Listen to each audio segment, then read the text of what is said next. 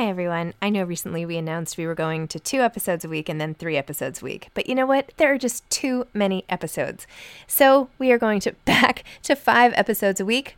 Still a reduction from 7, but there were just too many interviews scheduled, and I didn't want to make all the authors wait for too long. So I hope you can keep up with me. Listen to 1 a week as you're on your way to work or on your way home or putting your kids to bed or whatever it is you're doing. Moms Don't Have Time to Read Books, now 5 times a week. When you're ready to pop the question, the last thing you want to do is second-guess the ring. At BlueNile.com, you can design a one-of-a-kind ring with the ease and convenience of shopping online. Choose your diamond and setting. When you find the one, you'll get it delivered right to your door. Go to BlueNile.com and use promo code LISTEN to get $50 off your purchase of $500 or more. That's code LISTEN at BlueNile.com for $50 off your purchase. BlueNile.com, code LISTEN. Hiring for your small business? If you're not looking for professionals on LinkedIn, you're looking in the wrong place. That's like looking for your car keys in a fish tank.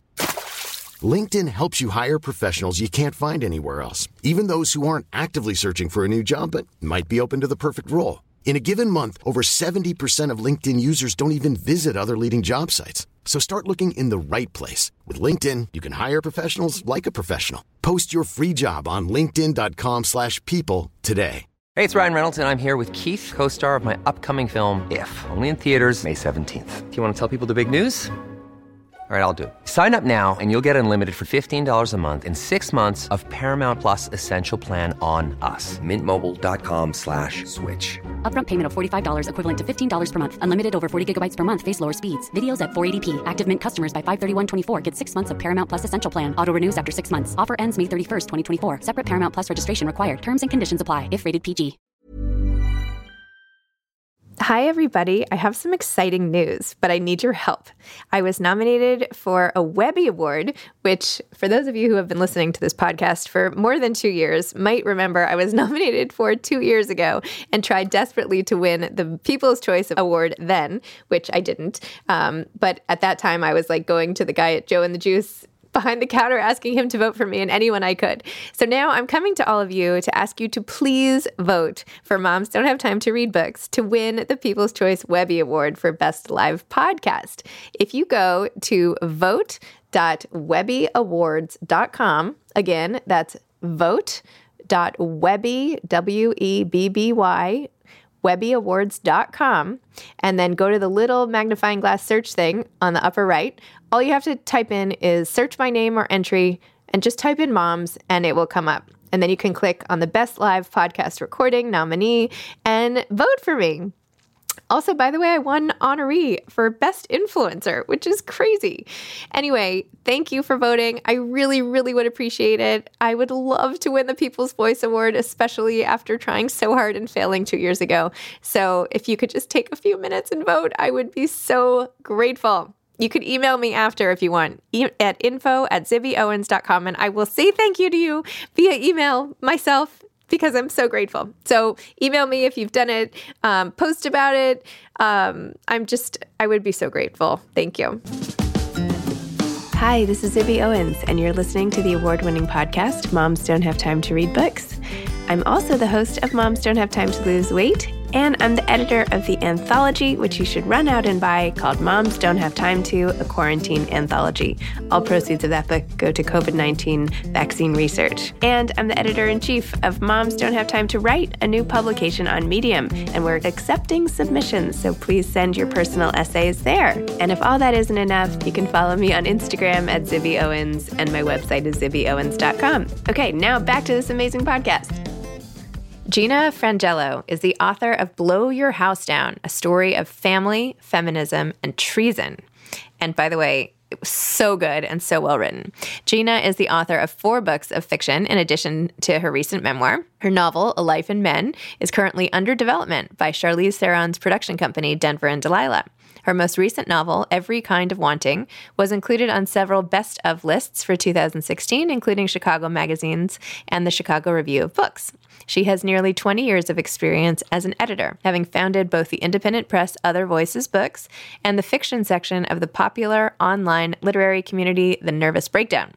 She has also served as the Sunday editor for The Rumpus and as the faculty editor for both Tri-Quarterly Online and the Coachella Review, and is currently the creative nonfiction editor at the Los Angeles Review of Books. Her short fiction, essays, book reviews, and journalism have been published in such venues as Salon, the LA Times, Plowshares, the Boston Globe, BuzzFeed, the Chicago Tribune, the Huffington Post, Psychology Today, and in many other magazines and anthologies. After 2 decades of teaching at many universities, Gina is excited to be a student again at the University of Illinois Chicago's Program for Writers, where she returned to complete the PhD she left unfinished 20 years ago. Welcome, Gina. Thank you so much for coming on Moms Don't Have Time to Read Books to discuss Below Your House Down, a story of family, feminism, and treason. Thank you for having me. I'm excited to be here. Oh my gosh. You are such a good writer. I mean, I'm sure you know this, but wow, the writing is so intense and vivid. And oh my gosh, it was really, really good. I appreciate that. Thank you. So can you tell listeners what your book is about and how you ended up writing it? Why did you write the book? So really, one of the reasons that it's hard to describe what the book is about is because it's about all the messy intersections of a middle-aged life of a woman going off the rails in various different ways. So, some self-imposed. Part of the narrative is that I am having an extramarital affair for several years of the story. And so obviously that was an off the rails of my own making, but also my best friend dies of ovarian cancer kind of at the onset of the story, which is a bit of the catalyst for a lot of the events. And shortly after I leave my marriage, after this affair, my father dies, who lives in my house, and I'm diagnosed with breast cancer. And then I'm then openly in a relationship with the person who was then my lover, who's now my husband. And his ex-wife gets breast cancer almost immediately after I do. And then I end up in chronic pain from a hip debilitation that was caused by the chemo. And I end up having a hip replacement. And so essentially it's all these different things. And all the while I'm parenting 3 kids. And so the book is a hybrid of memoir and cultural criticism. So essentially it not only relays these events in my life and tries to look deeply into, both my experience of them, how they came to be, but also the role of women in psychiatry, in the medical industrial complex, in the law, all of these various different historical components of women's roles. And in many ways, sort of the invisibility of middle-aged and older women and this sort of false assumption that our inner lives and our changes and our evolutions just sort of stop after this, we get married and we have children, which is the end point of so many memoirs about women. And I think that's very industry reinforced, so I'm not saying that in a negative way towards any of the writers of those memoirs. I think there's a big push in the publishing industry to sort of have this happy, inspirational ending. And so women may write about like their misadventures of their 20s or their teens. And then at the end, there's this kind of redemption. Okay, I got married, I had children, the sky parted, everything is great, happily ever after. So that was my story until it wasn't. And once it wasn't, I realized there were not a lot of books in the marketplace that were speaking to any of these disparate experiences I was having, that most of them that did exist were in self-help. And so I tried to write a narrative that would talk about just the collisions of full throttle life and what happens to women who are over 40, who don't remain in that happily ever after state. Wow.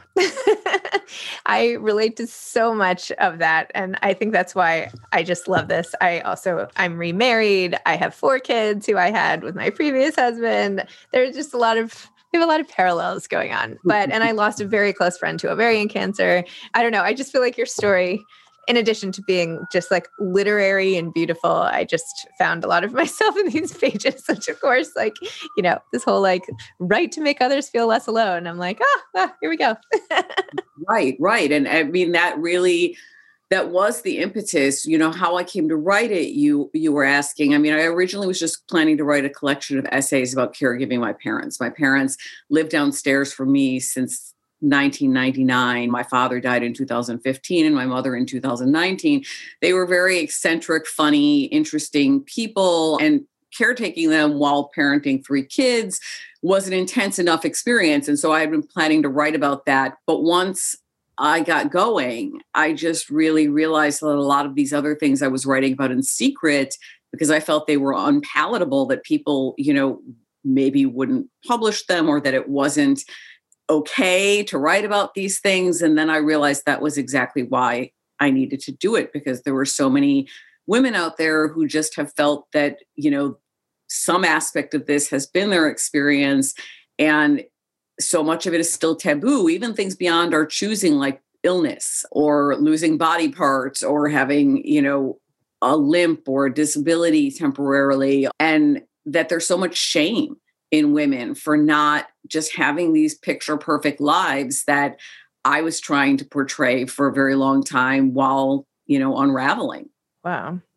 And you did such a good job, even just like taking us through your whole backstory, right? So that we get to today and how you painted the picture of your dad then and your dad now, so that when you talk about his loss, I feel sad as if I knew him because of the way you wrote about him, which of course is the biggest gift you can give to anyone who's passed away, right? It's just recreating them. And so their spirit, you sort of get to know them. That sounds hokey, but I do believe that. What I wanted. So thank you. Oh, good. The scene where your dad was sitting next to his friend, like from the neighborhood, and they were in 2 sort of wheelchair situations and saying like, hey babe, and just hanging.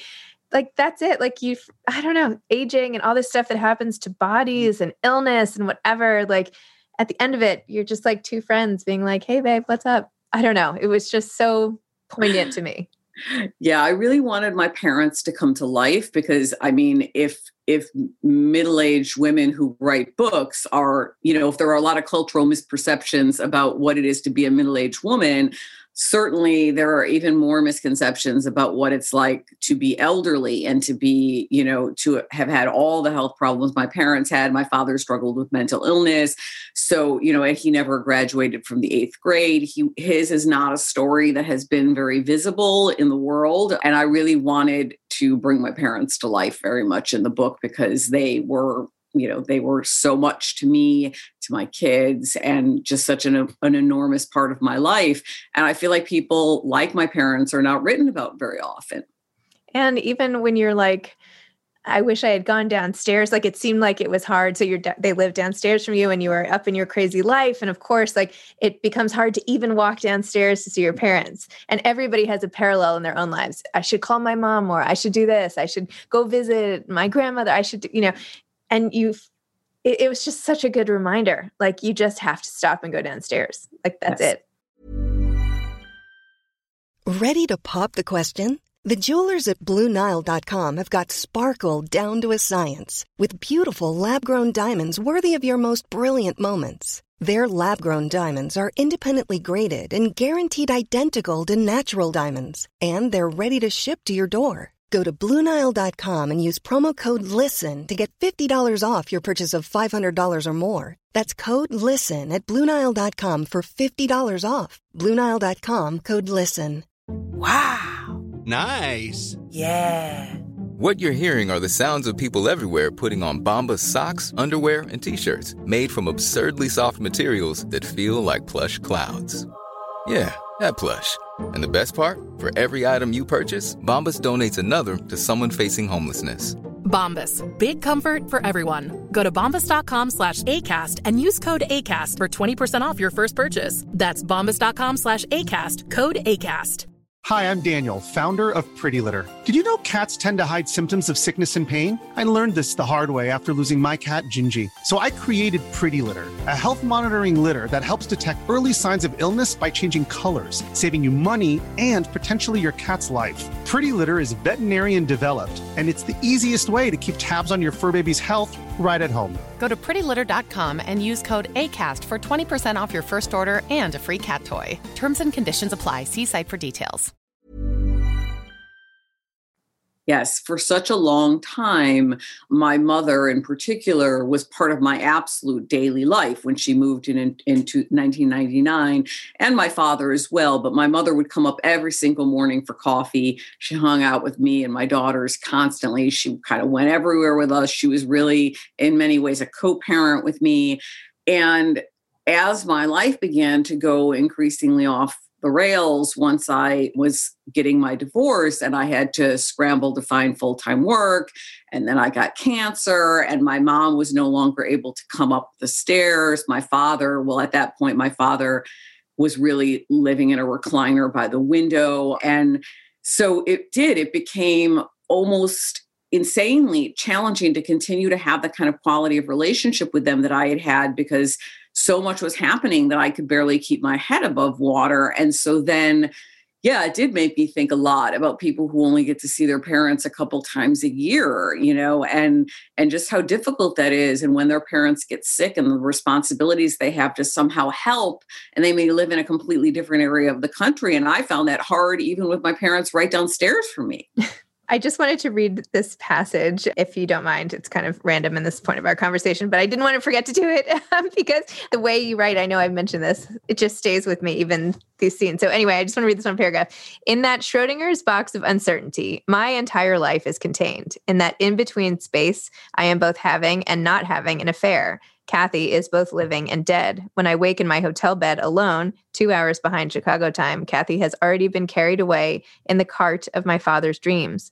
That morning, before the phone call comes from my fiance, I dwell on the relative peace of my frantic, overly busy life for the last time, before descending into the throes of both grief and feral lust, a dangerous state for a woman, one that makes her feel self-immolating and invincible at once. Kathy, Emily's son, my father, and the woman I thought I was. Watch us all shoot brief and bright against the same vast sky one last time. Vibrant, singular, miraculously ordinary, full of love and pain we flash. Then one by one, we are out. Oh, so good. Thank you. Thank you. That piece is actually, it's from an earlier essay that I had written prior to, well, I was written, of course, prior to the beginning of my affair. As you see at the end of it, I get this call from Kathy's fiance telling me what had happened. And that's sort of, the beginning of the actions in the book. But in the original version of that essay, I wasn't admitting to unhappiness in my marriage. I wasn't admitting to this attraction to this friend of mine. And so the original version of the essay, which was very much about just taking my youngest to visit my old neighborhood, the neighborhood I grew up in poverty in Chicago, compared to just our neighborhood some 4 miles away, and it being a very different world. And, that essay got put in an anthology and so forth. But when I came to revisit it for the book, one of the big realizations I had about so many of the things I'd written about my parents is that I'd really written myself out, because I wasn't copying to where I was really at. Even in a case like this, where the affair has not yet begun, I'm living this sort of pretense of being, being this happy person about whom there's nothing to say, right? As Janet Burroway says, right when she's talking about fiction craft, like in fiction, only trouble is interesting. I mean, obviously that's sort of true of memoir too. And so because I wouldn't admit to trouble, I was this peripheral narrator on the fringes of these pieces I was writing. So part of the exercise of turning this into a book was cracking open old pieces and realizing what I really needed to say about them to make them not true per se, because the things that had happened in them were true, but complete. So let's talk about your affair, if that's okay, because let's go there. You show us in the beginning how at first it's this emotional affair, right? And should you feel guilty? Should you not? Should you tell anybody that you're on the phone for hours? And what does that mean? And you had some line like, if both my husband and I are unhappy in our marriage, but nobody knows, like, as a tree falls in the forest, like, does anyone hear it? Like, what does it matter? Tell me how it all kind of evolved and how you look back. I mean, you have this context, right, of women in general and feminism and, the historical treatment of women who cheat, right? And how Scarlet Letter and blah, blah, blah, blah. So just take me through that a little bit. So my now husband, who, was my longtime friend and who I then became involved with, we first encountered each other when I took a story of his over the transom of a literary magazine I was editing in 1998. So we had contact as professionals, as colleagues, for a number of years. We met for the first time in 2006 at a reading at Book Soup that we participated in. And then I ended up as a guest writer at the program where he teaches full time. And we became friends. And so we started emailing each other a lot and, occasionally talking on the phone. And at one point he was touring, and he's also a musician as well as a writer. And he came to Chicago. He stayed in what I used to call the visiting writer suite in my basement. And all of this was while we were still platonic, but there was no question that we were becoming very emotionally involved in each other's lives, that we had started to talk about things.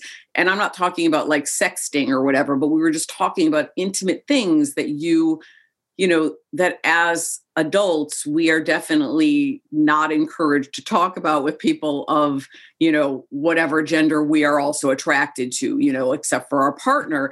And so I think, we were aware from maybe about 2010 to 2012 when the affair began that there was something a little bit beyond in our relationship.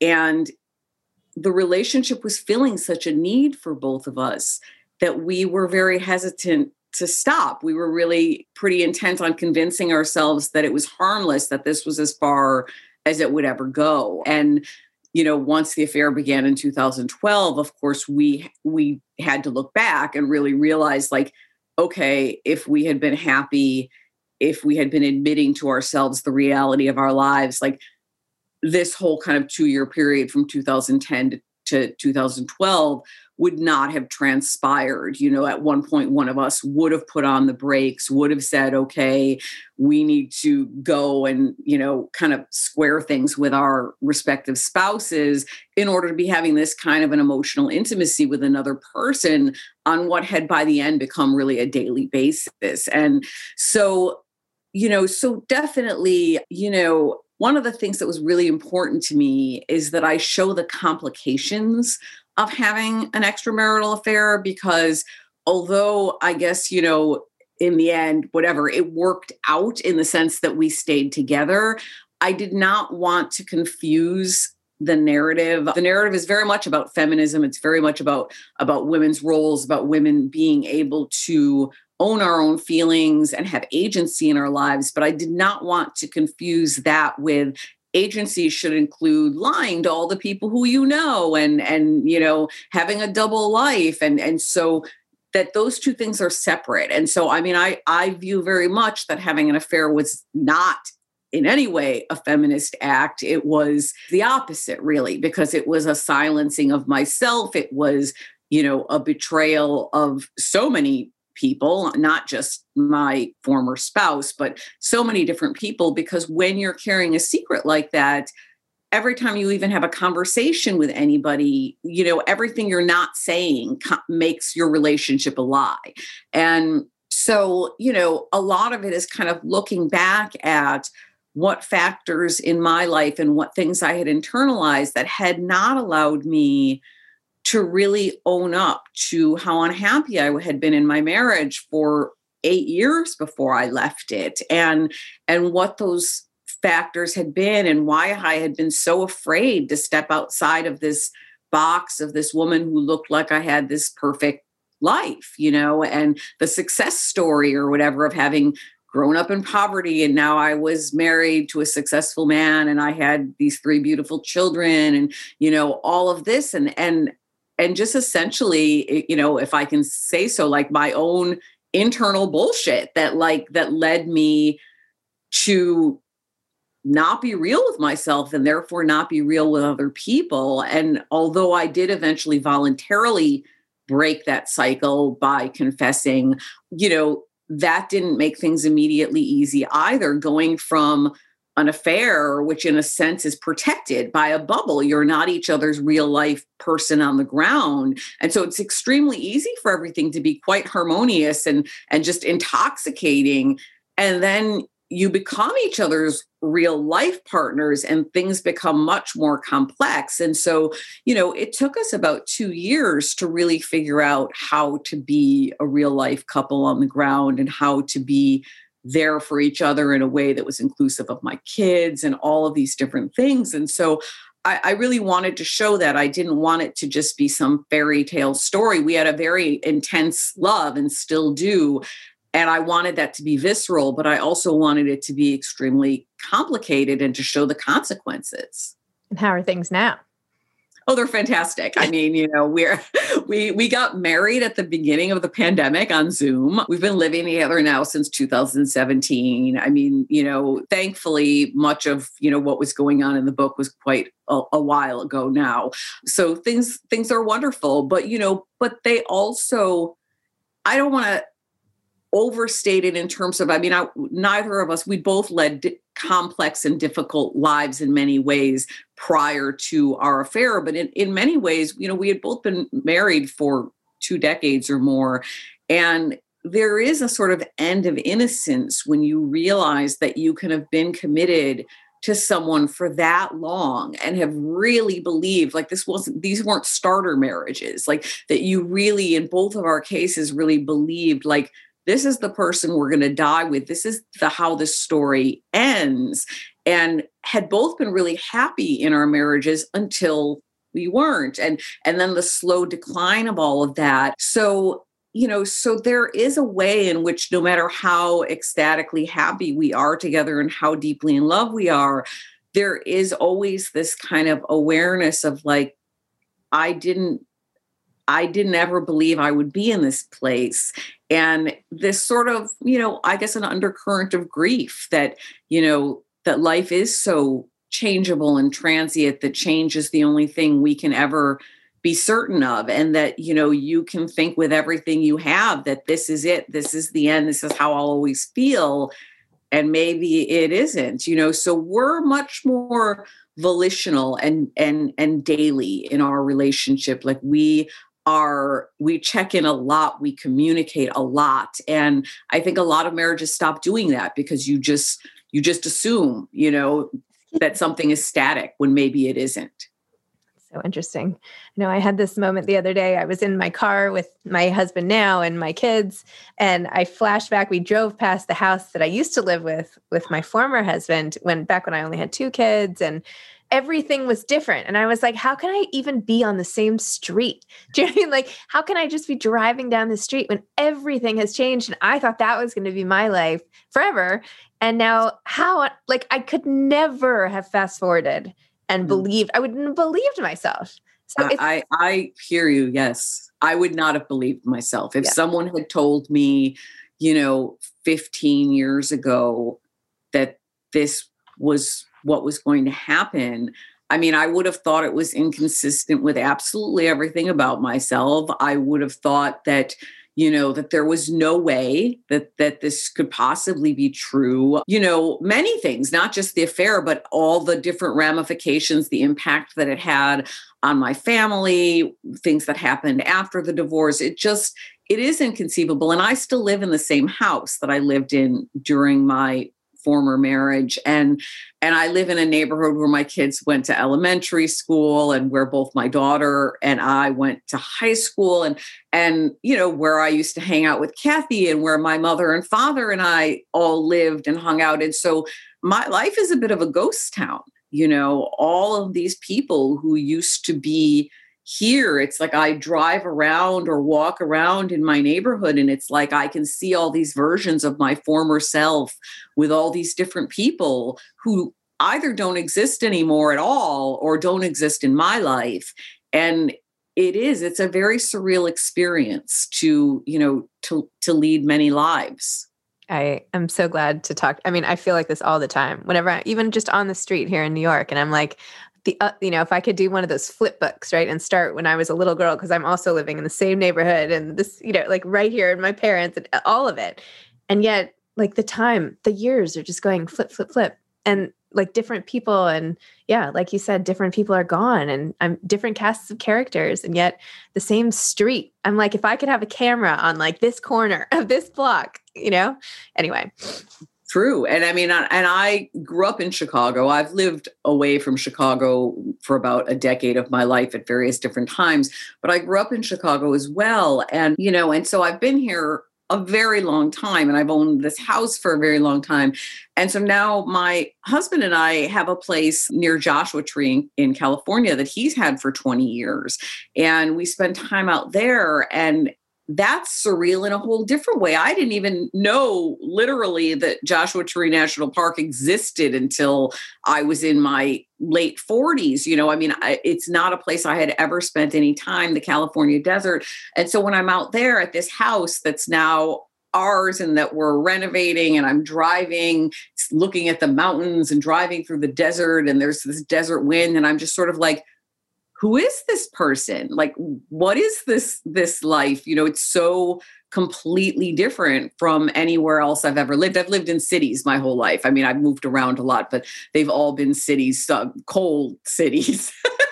So yeah, just that inhabiting of many different experiences and many different lives that I think, as you said, it's not exceptional by the time you reach a certain age. It's almost normative. Like half the people out there, this is their experience of their lives. Maybe they didn't have an affair, but this is still their experience of their lives, of that they had this life until they had this life, and so I think that that's just something that isn't addressed enough. We believe as a culture, but certainly also in the publishing industry, in endings. And really, I say it in the book, like the only ending is death. Like we just keep changing, and, new things keep coming, and lives get more layered and more complex the older you get, not less, which is the way I think we treat older people in society, as though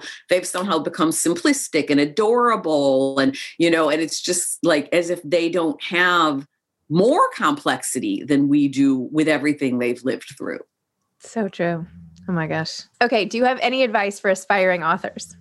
Oh, I do. I have so much advice for aspiring authors. So I have been in the literary world since I used to be a therapist, and then I started writing a novel and calling in sick to work all the time. And I went back to get my master's in creative writing in English. And immediately, one of the wonderful things that happened to me was I became involved with a magazine called Other Voices that was housed at the place I was going to graduate school.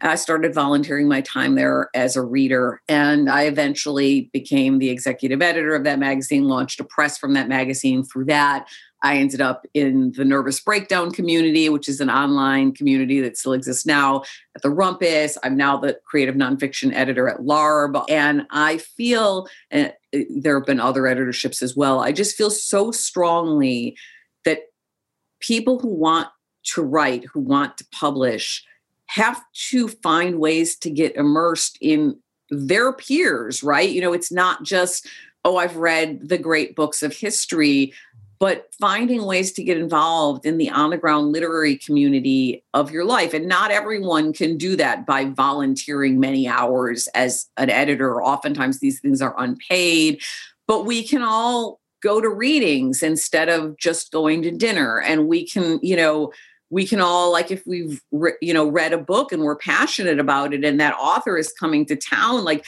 maybe you have time to do an interview with that author and place it and promote their work. And so, to whatever greater or lesser degree you can afford time-wise and economically, there are always ways to get involved. And I'm just surprised how many people, students and things like that, who want to be writers, who don't know any other writers and who are not reading contemporary fiction or nonfiction. And this is your world. And it's such a rich world. It's rewarded me. My life as an editor and my life as a teacher have rewarded me in absolutely just as much as publishing my own books. Wow. That's great advice. I think sometimes people don't know where to start, but anyway, it's fantastic advice. Gina, thank you. Thank you so much. I hope I get to meet you in real life. I'm so It's been such a pleasure. And what a book. I mean, amazing. Really great. Congratulations. And thank you. Thank you so much. Okay. Bye-bye. Thank you. Thank you for having me. My pleasure. Thanks for listening to this episode of Moms Don't Have Time to Read Books. Don't forget to follow me on Instagram at Zibby Owens and at Moms Don't Have Time to Read Books. Also sign up for my newsletter at zibbyowens.com and sign up for my virtual book club and meet lots of authors on Zoom every other week. Thanks so much to Steve and Ryan at Texture Sound for the sound editing. And thank you to Morning Moon Productions for providing this fantastic intro and outro music.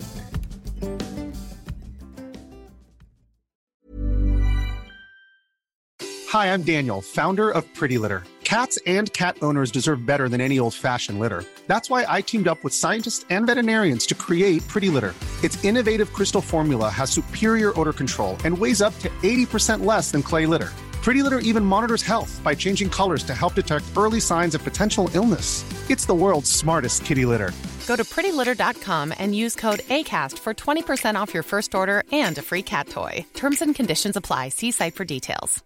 Mom deserves the best, and there's no better place to shop for Mother's Day than Whole Foods Market. They're your destination for unbeatable savings, from premium gifts to show-stopping flowers and irresistible desserts. Start by saving 33% with Prime on all body care and candles. Then get a 15-stem bunch of tulips for just $9.99 each with Prime. Round out Mom's menu with festive rosé, irresistible berry chantilly cake, and more special treats. Come celebrate Mother's Day at Whole Foods Market. Hi, I'm Daniel, founder of Pretty Litter. Cats and cat owners deserve better than any old-fashioned litter. That's why I teamed up with scientists and veterinarians to create Pretty Litter. Its innovative crystal formula has superior odor control and weighs up to 80% less than clay litter. Pretty Litter even monitors health by changing colors to help detect early signs of potential illness. It's the world's smartest kitty litter. Go to prettylitter.com and use code ACAST for 20% off your first order and a free cat toy. Terms and conditions apply. See site for details.